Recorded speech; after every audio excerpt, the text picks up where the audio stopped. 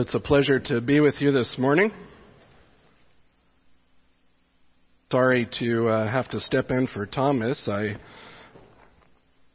know he would not like it this way if he had a choice in the matter, but the poor guy, he has caught the deadly childhood germs.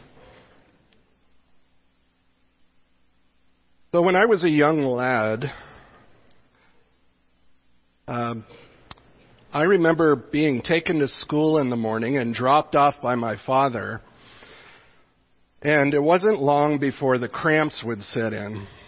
And I'm talking about, my early teens. My stomach would start to knot up, the anxiety level would ratchet up, and I'd dash to the restroom every morning, and I'd sort of hide in there as long as I could until I had to go to class.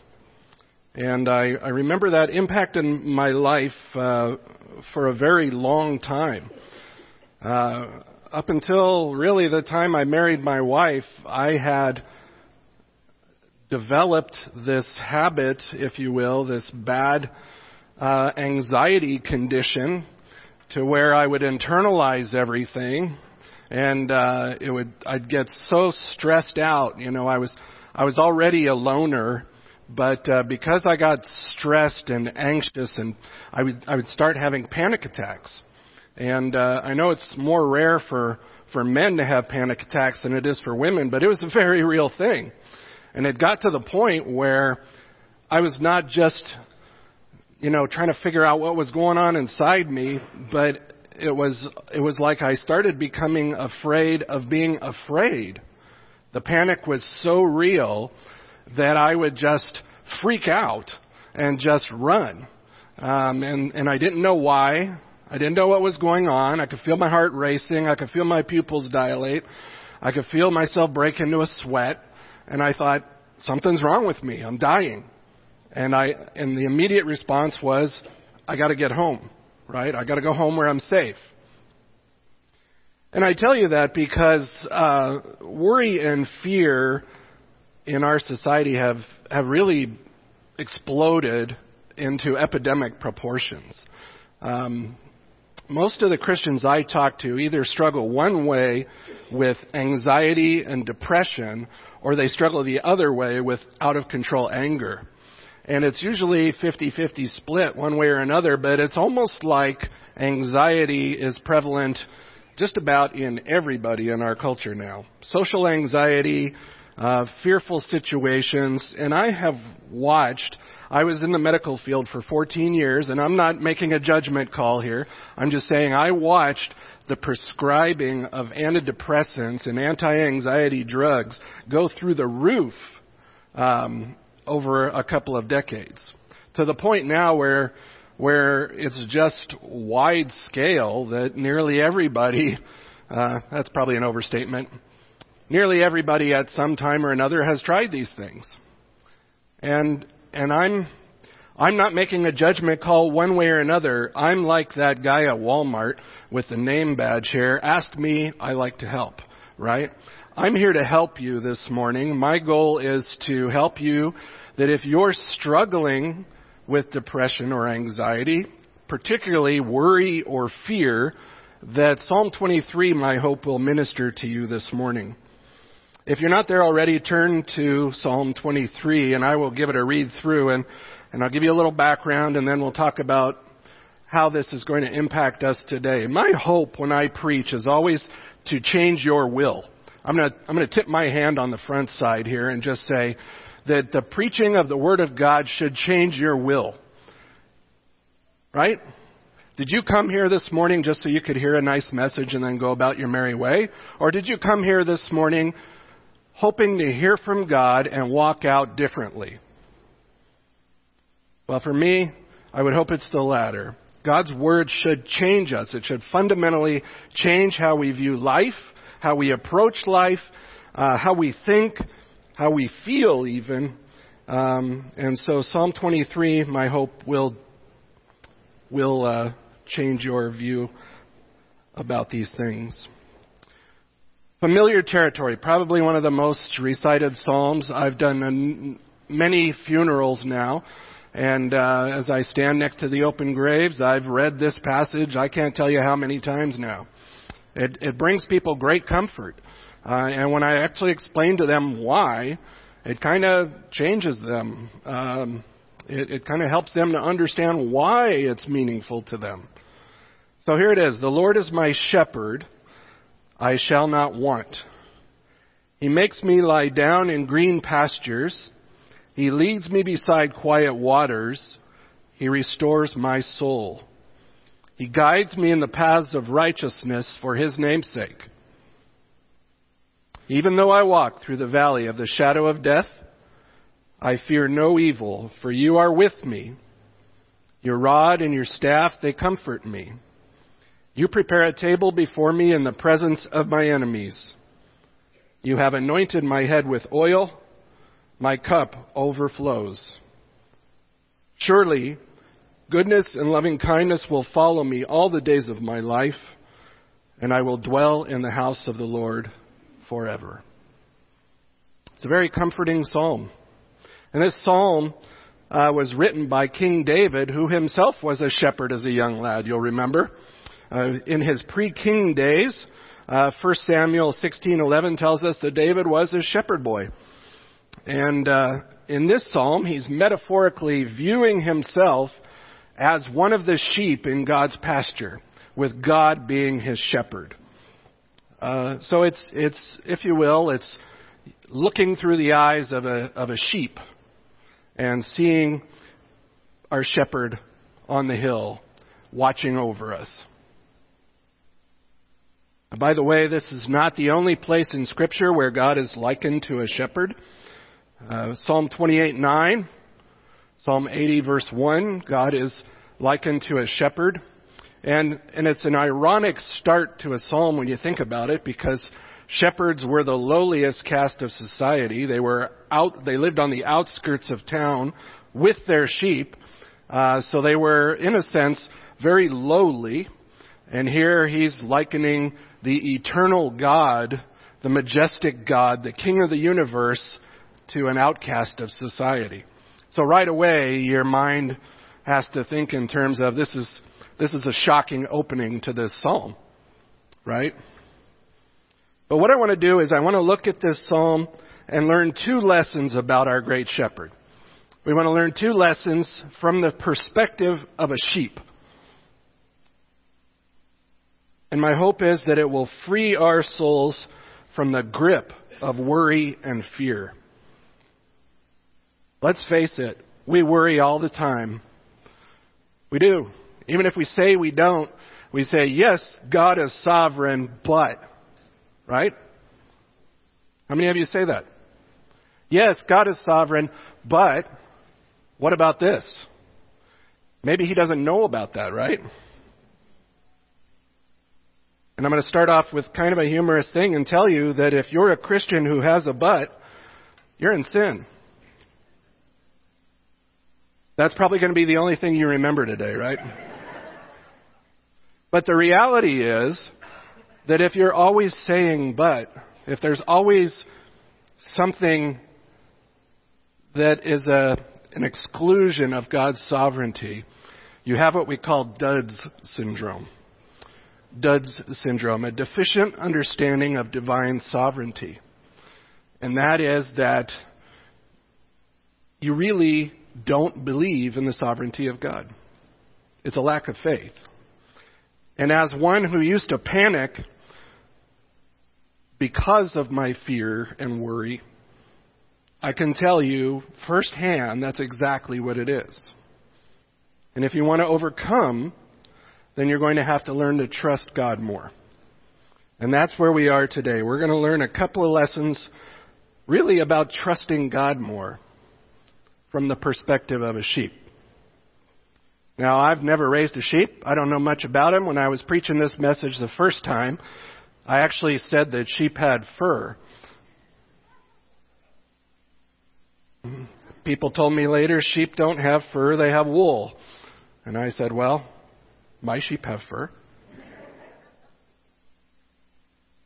I'm not an outdoorsman. You'll find that out as we get to know each other. The first lesson that we're going to learn is that we need not worry because of our shepherd's provision. Now, this psalm, if you'll notice with me, just take a look at the psalm. There's two statements in here that divide up the psalm, and they're key. They control, one controls the first half of the psalm, the other one controls the second half of the psalm. So verses 1 to 3 are controlled by this statement, I want not. Okay? I don't want for anything because the Lord is my shepherd. The second half of the psalm in verse 4 you're going to see is, even though I'm walking through the valley of the shadow of death, not I fear. See that? I will not fear. Those two statements control the two halves of the psalm. And so that's what we're talking about this morning, is that we need not worry because of our shepherd's provision. He provides for his sheep. Now, one of the biggest reasons that people worry is because they feel they are helpless, they are all alone in the world, that maybe they won't have their needs met, the basic needs of food and shelter and clothing. Oh, Jesus addressed that in the Sermon on the Mount, didn't he? He says, why do you worry? You know, if your Lord cares for the birds of the air, if he cares for the grass of the field, isn't he going to care for you? Is he going to meet your needs, right? Well, clearly God meets our needs. Wrapped up in the word provision it's a compound word, provideo. It means to see beforehand. And what that means is that God sees our needs beforehand and he meets them. That's where the word provision comes from. It's from providence, provideo. So the Lord is my shepherd, I shall not want.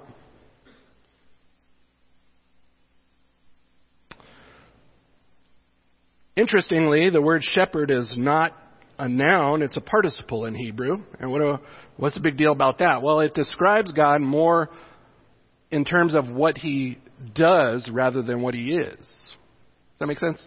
In other words, he is the shepherding one. God is the shepherding one. And in fact, David lists several ways that God shepherds him here, right in the text. 4 times in the first 3 verses, he says the word he. You see that? He makes me lie down. He leads me beside quiet waters. He restores my soul. He guides me. Right? It's all about him. That's what the shepherd does. And these 4 statements group into 2 sections, if you will, 2 provisions. And the first provision, you want to write this down, is refreshment for our souls, verses 2 and 3. Refreshment for our souls. He makes me lie down in green pastures. He leads me beside quiet waters. He restores my soul. Now, these are obviously metaphors for spiritual blessings that God or the Good Shepherd provides. It literally is very poetic. Hebrew changes the wording around sometimes to give it more of a poetic flavor. It literally reads, in meadows grassy he causes me to lie down. Beside waters quiet he leads me. My soul he restores. That's kind of how it's literally read. So what is about this idea, he makes me lie down? Well, I don't know much about sheep, and I didn't know this. I always kind of read past this very quickly, and I never thought about the fact that sheep don't lie down very readily on their own. It is a causative verb. He literally makes them lay down.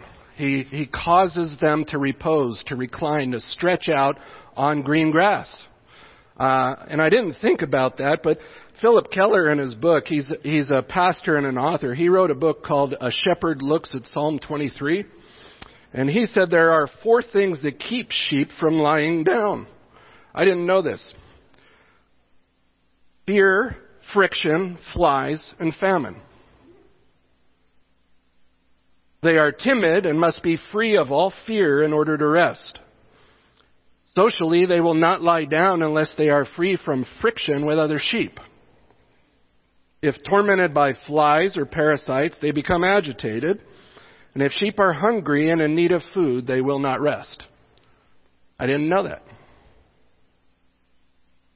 So the good shepherd causes the sheep to lie down in the grass. He makes them to do that.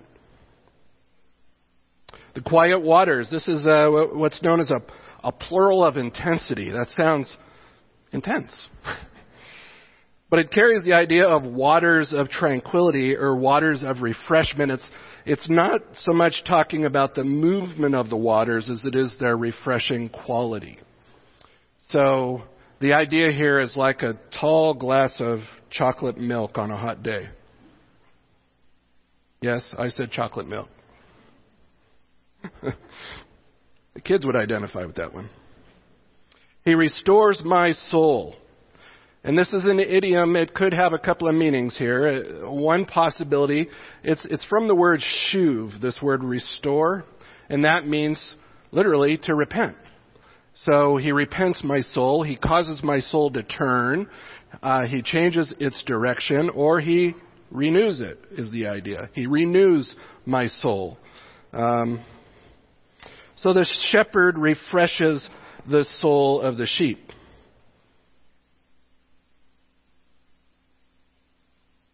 So the point is, in Hebrew, they typically pile up terminology to kind of amplify meaning.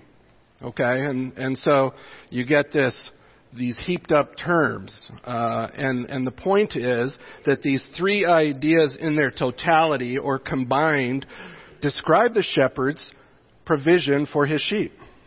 He keeps them comfy. He keeps them safe. He keeps them nurtured. He keeps them refreshed. He renews them constantly. Without the shepherd, they would be out of luck. They'd be wandering around trying to find food, and they'd be open to predators and all sorts of things. So it's kind of, for us, it's a vicious cycle. We worry, which causes us to withdraw from the shepherd and try to handle things on our own, which causes us to worry more because we get more distant from him. And the further he gets away from us, the more obscured he gets from our view, the more we panic. And so the key here is drawing near to the shepherd, not distancing yourself from him when you are worrying. It's drawing near to him. Why worry? I mean, why do we worry? What do you not have that you need? Said another way, what do you need that you do not already have? The Good Shepherd, he knows our needs, and he provides all that we need to be nurtured and refreshed. And his presence alone is what brings calm to our souls. And notice it says he wants for nothing. You know, it doesn't say he needs for anything. It says he wants. Even his wants are taken care of. There is a difference between needs and wants, right? The second thing he provides is righteousness for our paths. Verse 3 again.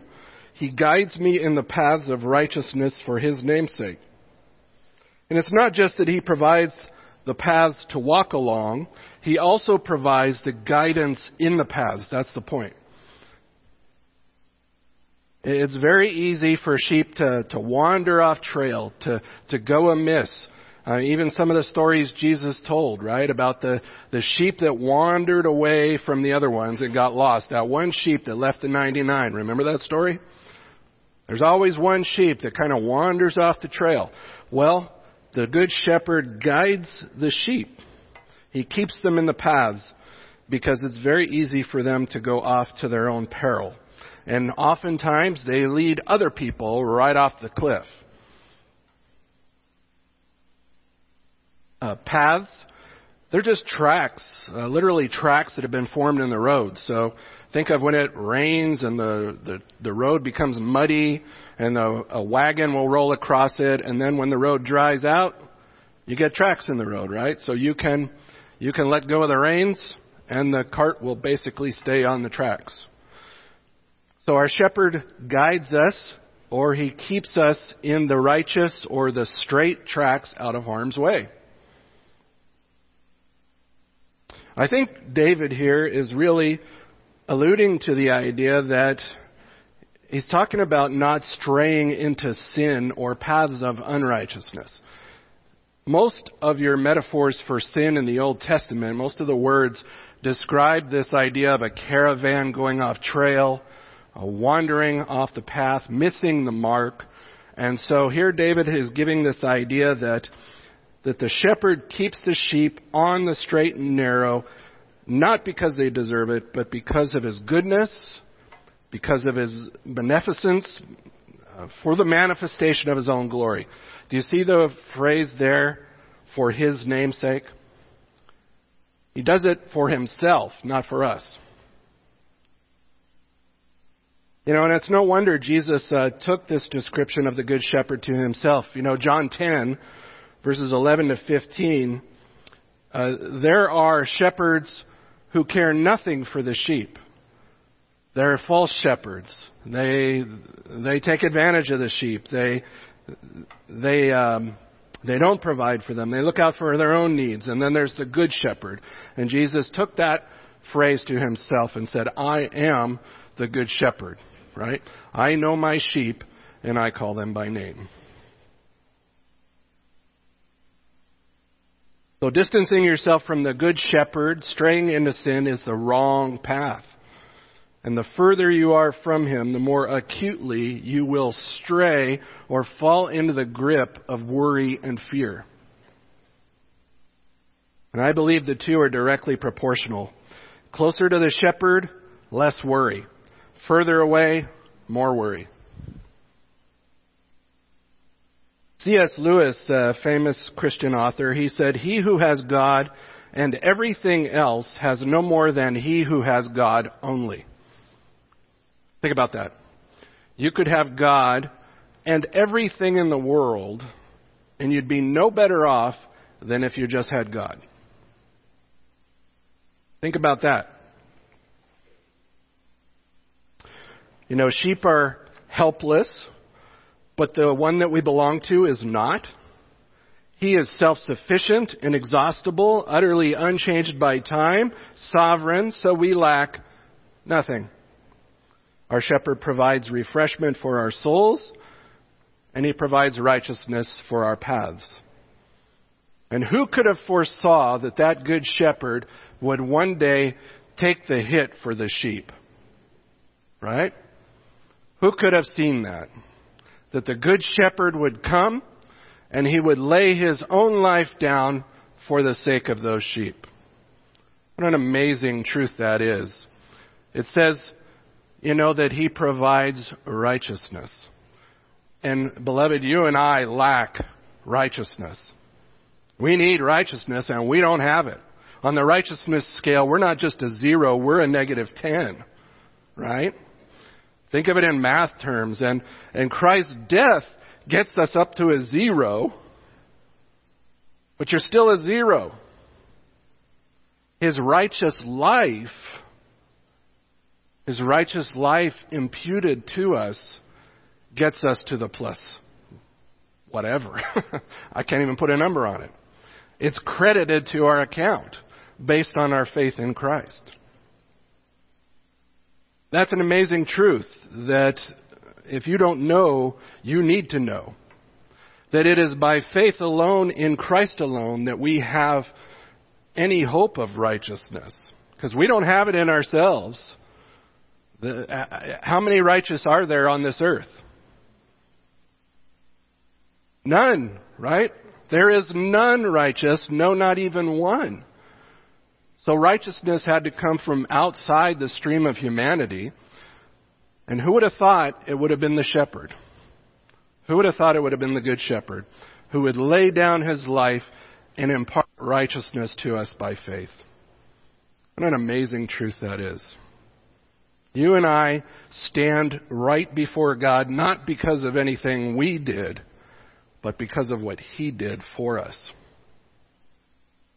That is an amazing truth, beloved. And if there's anything that causes you not to worry, I can think of nothing better. We don't have to worry about hell. Why? Because of Jesus. Because Jesus died in our place, the death that we deserved. And He paid the price that you and I could never pay. And because of that, because He was the perfect sacrifice, we get His righteousness. We don't become righteous. Don't make that mistake. We don't become righteous. We are at the same time just and sinner. We're still sinners. But we are justified before God because of our faith in Christ. So the first lesson, we need not worry because of God's provision, because of our shepherd's provision. Second lesson is we need not fear because of our shepherd's presence. We need not fear because of our shepherd's presence. Verses 4 to 6.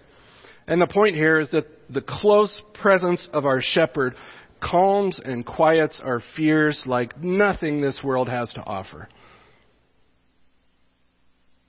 Not I fear. There's two blessings here in the text of being in the presence of the shepherd. And the first one is comfort, or consolation, if you will. Verse 4, even though I walk through the valley of the shadow of death, I fear no evil. Not I fear. Why? For thou art with me. There's the presence. You're with me. Your rod and your staff, they comfort me. There's the comfort. So the presence of the shepherd brings comfort. Consolation is just another word for comfort. In the Hebrew, the verb for comfort, naham, carries the idea of console. So you'll read that in Isaiah 40. Comfort, O my people, comfort. That's the word.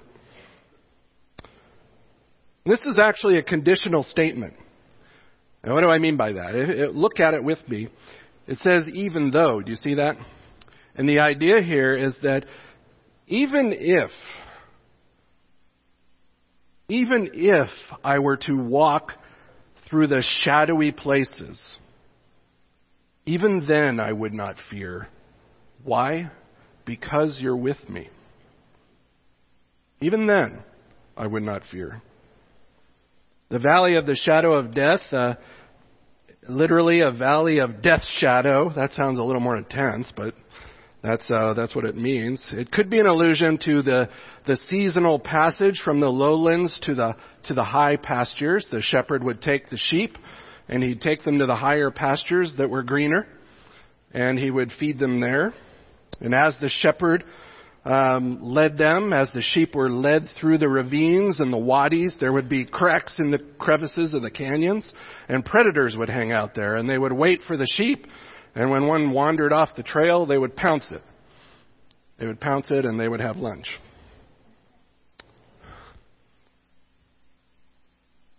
And I think this is a metaphor for the uncertainties of life, honestly. It's talking about the uncertainties of life. When I get into those dark places in life, those trials, those difficulties, those dangerous times, I will not descend into fear. Why? Because I know you're with me. I know you're with me.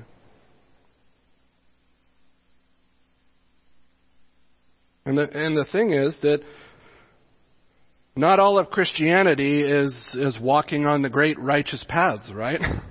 They're not all mountaintop experiences. Sometimes we have to go through the wadis and the valleys. Sometimes we have difficulties and trials and seasons of life. That's the reality. The point is that God, our shepherd, is present with us in those times. And so we're not alone. And so we need not descend into fear. The rod and the staff, these are just two tools of the trade. The rod was used to club down the wild animals. The staff was used to shepherd the sheep, shepherd's crook. They're just a picture of God's constant vigilance over his sheep, over his own. And they bring comfort, not because of the tools themselves, but because of the one holding the tools. James Boyce says it this way, and I like this. He says, the valley of the shadow of death is as much God's right path for us as the green pastures, which lie beside quiet waters. That is, the Christian life is not always tranquil, nor, as we say, a mountaintop experience.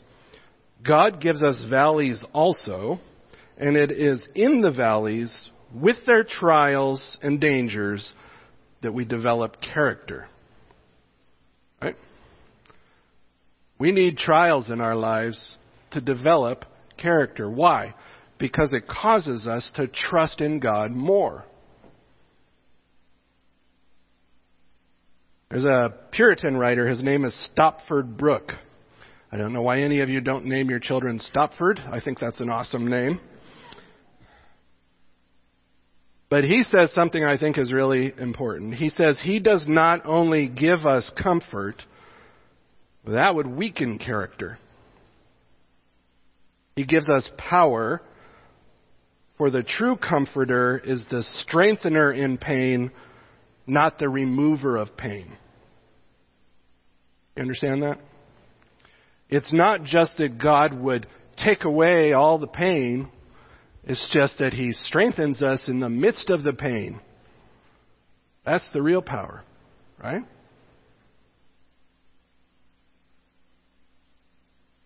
The answer to the sheep's fear is the close presence of the shepherd.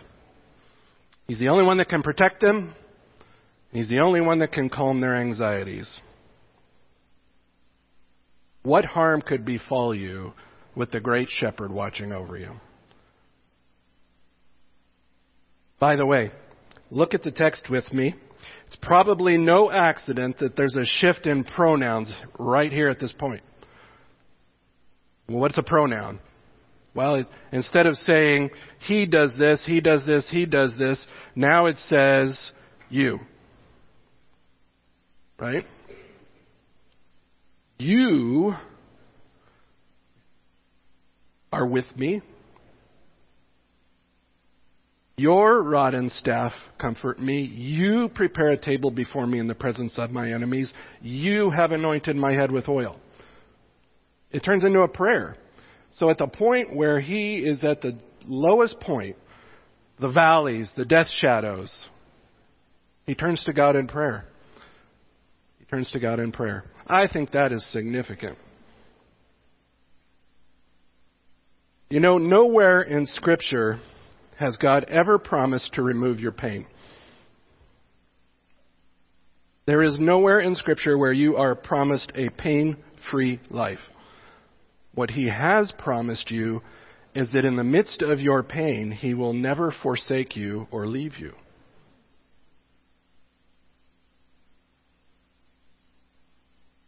And why is that? Well, because the pain is just as much in his power as blessing is.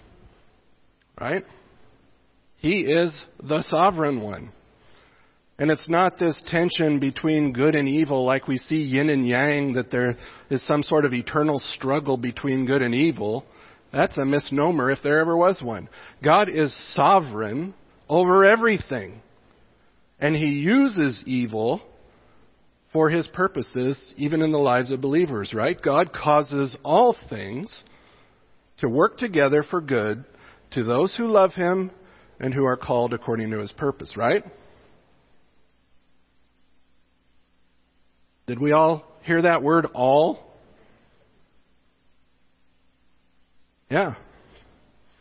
The thing is, he's a good and wise and loving God. He's the good shepherd, and he dispenses what we need at the appropriate time to build us in character, to build us in endurance, to build us in maturity, to build us in Christ-likeness. Christ suffered. Right? So, seeking to escape all pain in life is not only unrealistic, it's unbiblical. God uses trials to build character and the fruit of righteousness in us. And for those of you who have maybe been part of the health and wealth movement, this is really an area to look at for you.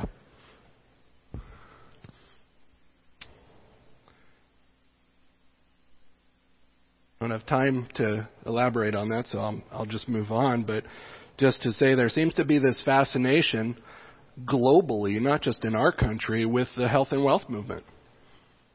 That if you sow a seed of faith, God will bless you in this life. God will give you everything your heart desires. That is not Christianity. That is not the message of the gospel, for sure. The second blessing from the shepherd's close presence is confidence, verses 5 to 6. It says, "You prepare a table before me in the presence of my enemies." Or if you have the King James, "Thou dost." "Thou dost prepare a table before me. You have anointed my head with oil, my cup overflows." This is talking about confidence. Some have suggested that the metaphor here is shifting, that we're going now from a shepherd to a sheik, if you will. In the ancient Near East, they're talking about a host, that God is a gracious host in his tent, if you will, and that he's preparing a table for his enemies, a banquet. Others say it's remaining with the idea of a sheep, and that God is, this idea of a banquet. It's either the table, the anointing of oil, the cup filled. They're all pictures of ancient Near East hospitality. Or, if it's the shepherd sheep, it could be describing the preparation of the high tablelands or the mesas where the sheep graze in the summer.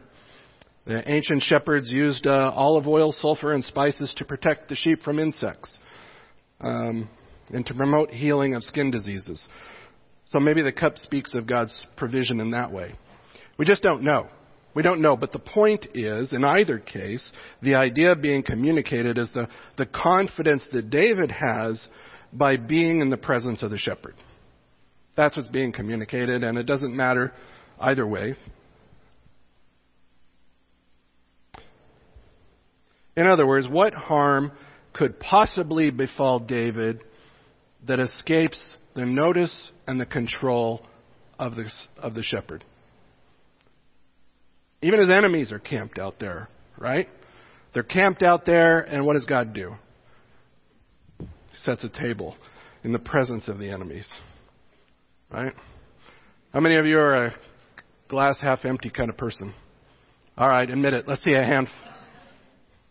Let me put it this way. How many of you, your spouses say you're a glass half empty? And how many of you are a glass half full? Now, as Christians, how many of you are cup overflowing? Yeah, I think it says that he fills that cup to overflowing.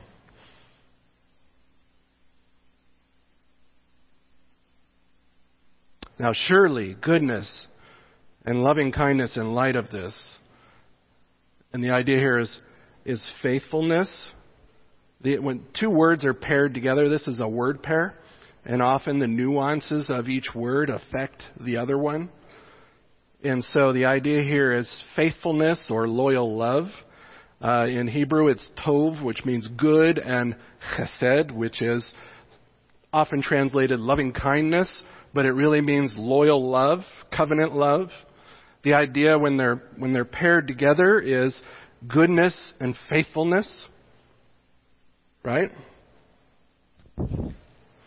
The interesting thing about these two words is that it says that they'll follow him all the days of his life. And the verb here, radaf in Hebrew, is typically used of enemies pursuing somebody till they catch them and kill them. And it's the only time in the Old Testament where that verb shows up with these two nouns. In other words, what David is saying is goodness and faithfulness are going to chase him down the rest of his life. Right? It's ironic, but it's kind of a pleasant word picture to think of being chased down by the love of God the rest of your life. And it says he'll dwell in the house of the Lord forever. Now, the house of the Lord here, this is written pre-temple. And so we have to understand, is this talking about the tabernacle? Is it just a generic reference to God's presence? What is it? So I think it's the idea of God's presence. As I said, comfort is derived from the shepherd's presence. And that being with him, dwelling in his house, if you will. And you have to understand the ancient Near East again. They put their horses in their tents with them if they're prized horses. And the idea of a sheep being in the tent with a shepherd, it's not out of the realm of possibility. The idea is God's presence. And the idea of forever, it literally says length of days. Length of days, or the idea with both of these terms, all the days of my life and length of days, it's the lasting nature of God's favor, is the idea. It's probably not a reference to eternal life. It's probably a reference just that God's going to be good to him for as long as he's here. Right?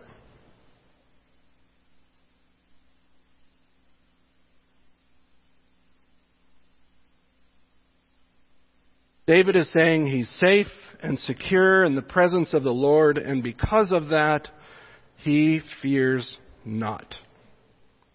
The nearness of the Lord should bring us confidence, thereby reducing fear's stranglehold on us, and it should bring us rest and peace. What is it today that holds you in the clutches of fear? Is it death? Strangers? The marketplace? Spiders? Financial ruin? Sickness? Traffic? Elevators? Being buried alive in a box? What is it that holds you in the grip of fear? And I would say to you that the presence of your shepherd should bring you rest and comfort. Now, how do we draw near to God? God is spirit, right? So how do we draw near to God? How do you draw near to a spirit? Well, he indwells us, doesn't he? Do we believe that God indwells us? As far as proximity, I don't think you can get much closer than that. Relationally speaking, though, we can confess our sins. If we confess our sins, he is faithful and just to forgive us our sins and to cleanse us from all unrighteousness, right? We can pray. We can saturate our minds with his word. We can meditate on him and his attributes. We can worship him. You know, we can also just sit quietly in his presence. You can just sit quietly. James 4:8, right? Turn over there.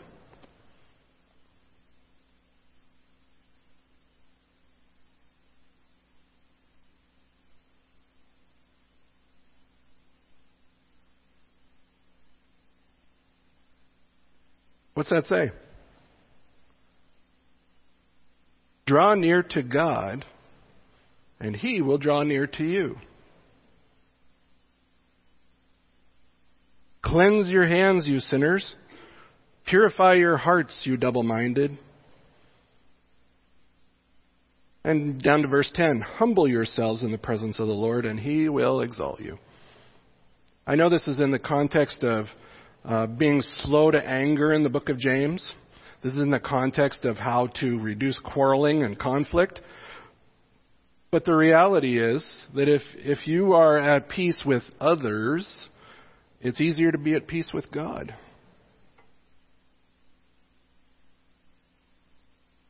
So if you were sheep dwelling in the fields, would you not draw great comfort from the presence of the shepherd? Turn over to Colossians 3:1. Let me show you something. This is interesting to me. Galatians, Ephesians. I'm going to leave you with a little nugget here today. Colossians 3:1. Therefore, what's the therefore? The conclusion of an argument, right? He's talking about Jesus and the gospel and true worship, and he gets to 3:1 and he says, therefore, and the if is probably better translated since. Okay? Since you have been raised up with Christ, keep seeking the things above where Christ is seated at the right hand of God. Let's read that again, but emphasize the commas. Keep seeking the things above where Christ is seated at the right hand of God. There's a difference than just saying, keep seeking the things above, i.e. heaven, where Christ is, versus seeking Christ in heaven. That's where he is. It's talking about his presence, the emphasis. That's why the comma is there. It's where Christ is, his presence. Now, how many of you think about that? You know, when I was a kid, I used to see Jesus hanging on that little crucifix in my room. And I never really thought about the fact that he's alive. Right? That's why the resurrection is a cornerstone of apostolic preaching. He's alive. And he's there. And we derive our hope from him. Right? He's there.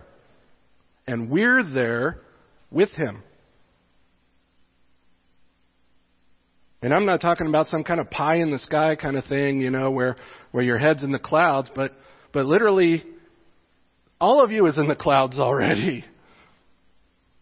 Right? We're here, but we don't derive our comfort from our circumstances. Right? As Christians, we have to kind of live above our circumstances because we're not, in a sense, all here. We're there. See what I'm saying? We're already there with Christ by faith.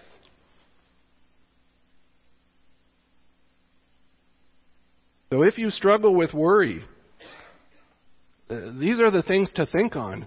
In the midst of the grip of fear, what are you thinking about? The circumstances? Or are you thinking about Christ? Are you thinking about what's knotting up inside your stomach and how things are going to turn out? Remember, Christians are in sin if they have what? I heard it. Yes, that's right. You can't say but. Is God sovereign or isn't he? Does God providentially rule over this world and the universe and over evil? Yes, he does. So the great shepherd has you very much in his care. You need not fear. You need not worry.